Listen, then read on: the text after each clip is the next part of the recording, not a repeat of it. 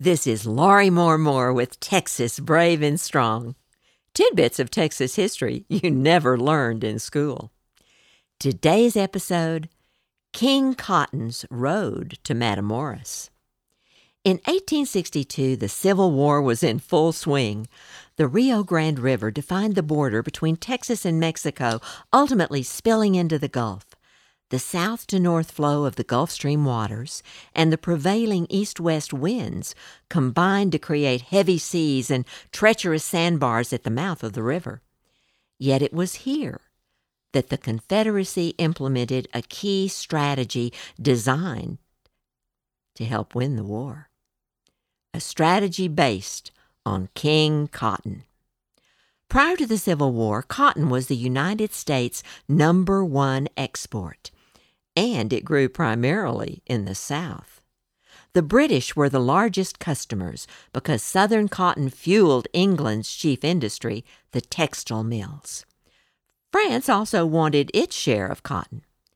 Confederate leaders hoped that holding back cotton from European markets would cause Britain and France to support the Confederacy during the war in order to ensure the flow of cotton. With this cotton diplomacy, the Confederate government wanted to create a scarcity, so it burned more than 1 million bales of cotton. However, Britain had stockpiled several months' worth of cotton.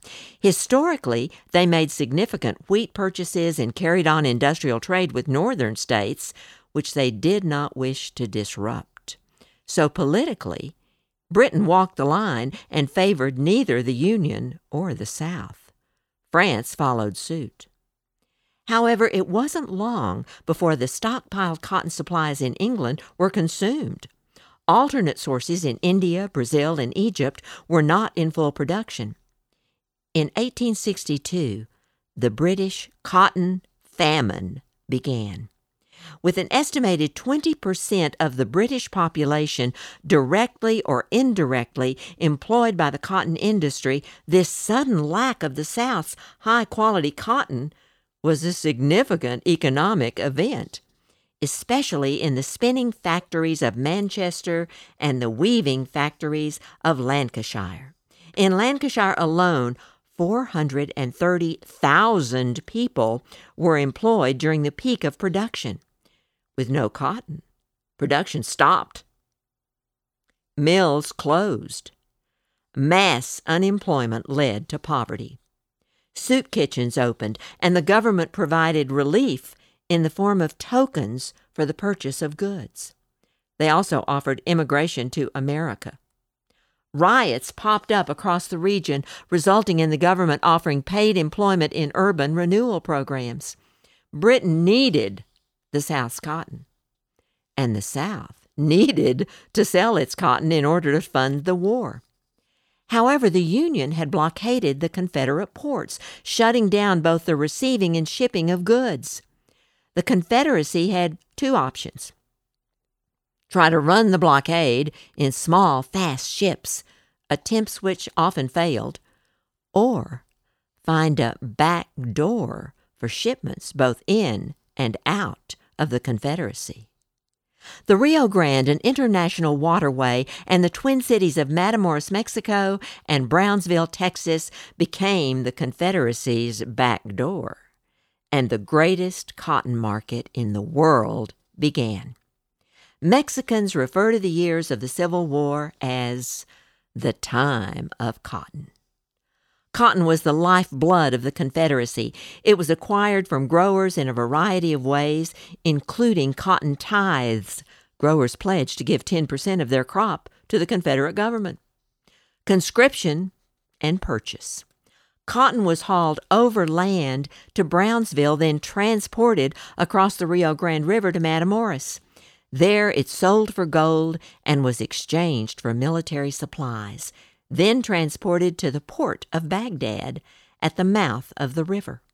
It was loaded on foreign flag ships and transported to mills in Europe or to other buyers.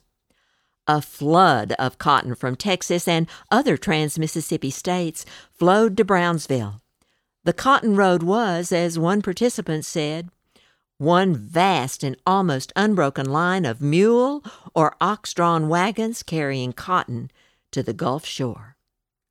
Not just one road, the Cotton Road was actually a network of historic Spanish colonial trails across western Texas known as El Camino Real or the King's Highway. This network of dirt trails stretched hundreds and hundreds of miles. Traffic on parts of the Cotton Road was so heavy that at some points the trail was a mile wide. Plains Indians, Mexican bandits, military deserters, and other desperados plagued caravans on the road. One portion of the Cotton Road, the Big Sands, was an ordeal of 120 miles of desert sand with no water, searing heat, whirlwinds, scorpions, and snakes. Littered with broken carts, dead and dying draft animals, and abandoned cotton bales, it told a story of hard travel. What little vegetation existed reached out to scratch, cut, or impale anyone who got too close. Depending upon point of origin, cotton caravans could choose from several paths to Brownsville. Many passed through San Antonio, Banquette, and Richard King's ranch, where they could buy supplies, repair or buy carts, and new animals. Even hire Mexican freighters with heavy-duty carts. For a fee, the freighters would deliver cotton across the Big Sands to Brownsville. Other portions of the Cotton Road traveled through Alleytown, Roma, Laredo, and Eagle Pass. Whichever trail one chose, it would be busy with hundreds of wagons hauling thousands of bales. Returning from Brownsville were more caravans loaded with gold and important supplies for the Confederacy. For years after the war, the trails of the Cotton Road were marked with cotton fibers snagged on bushes and flying like tiny flags. A good heavy-duty cotton wagon measured 24 feet long, 4.5 feet wide, and had sides rising almost 5.5 feet. It had iron running gear and could carry 16 tarp-covered bales or 8,000 pounds. The Mexican carts were even stronger and could carry 20 bales or 10,000 pounds with wheels squeaking as they rolled. Freighters pushed prickly pear cactus leaves into their carts' groaning wheel hubs as lubrication. Caravans varied in size, but generally had a master, a couple of section leaders, a dozen or more teamsters, several armed outriders, a person to ride herd on 20 or 30 extra draft animals, mules or oxen, and a cook. Loaded with cotton, caravans were slow going, often delayed, and trips to Brownsville could take months. For example, caravans crossing the Brazos River could be delayed for weeks by high water at the river fords. Here's a simplistic description of the very complex process which occurred upon cotton's arrival in Brownsville. From Brownsville, a small steamboat carried cotton across the river to Matamoros. Ownership was registered by a Mexican straw man to turn it into Mexican-owned cotton. A cotton agent would negotiate the sale with a buyer's agent. Over the course of the war, cotton sold for an average of 50 cents a pound for a 450 to 500 pound bale. It sold for less early in the war. Instead, it might be bartered for merchandise. Import-export taxes were collected. Small draft boats would carry the cotton down the twisting, shallow river to the port of Baghdad, where it would be loaded on large foreign ships, waiting at anchor in international waters.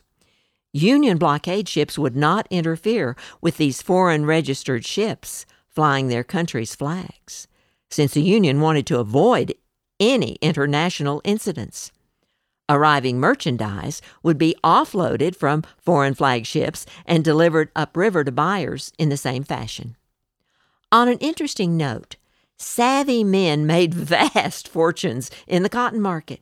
For example, in 1862, an owner could sell cotton in the Matamoros market for 30 cents per pound or about $135 per bale.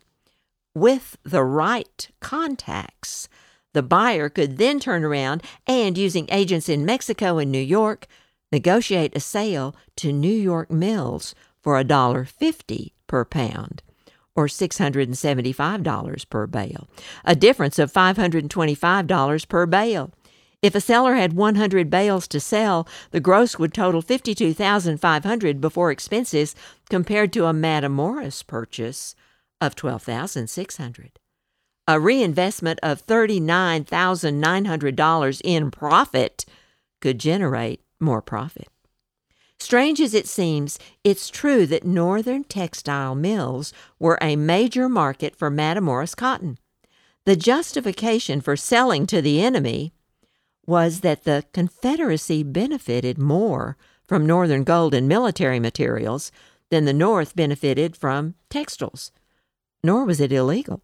The Confederate legislature did not prevent states from doing business with the North. During the Civil War, cotton was critical to the Confederacy's ability to fund its government and support the war effort.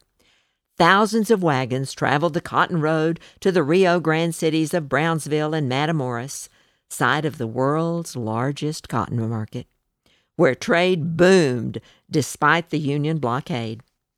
These wagons traveled back to the Confederate States, loaded with guns, ammunition, other tools of war, critical civilian supplies, and gold. Without the Matamoros cotton market, it would have been a very different Civil War. Yet many Texas history books don't mention it at all. This has been Laurie Moore with Texas Brave and Strong, the best little podcast in Texas. If you've enjoyed this tidbit of Texas history, please share it with a friend and subscribe. There's a new Texas Brave and Strong episode every other week. Find it on lots of podcast sites or on YouTube.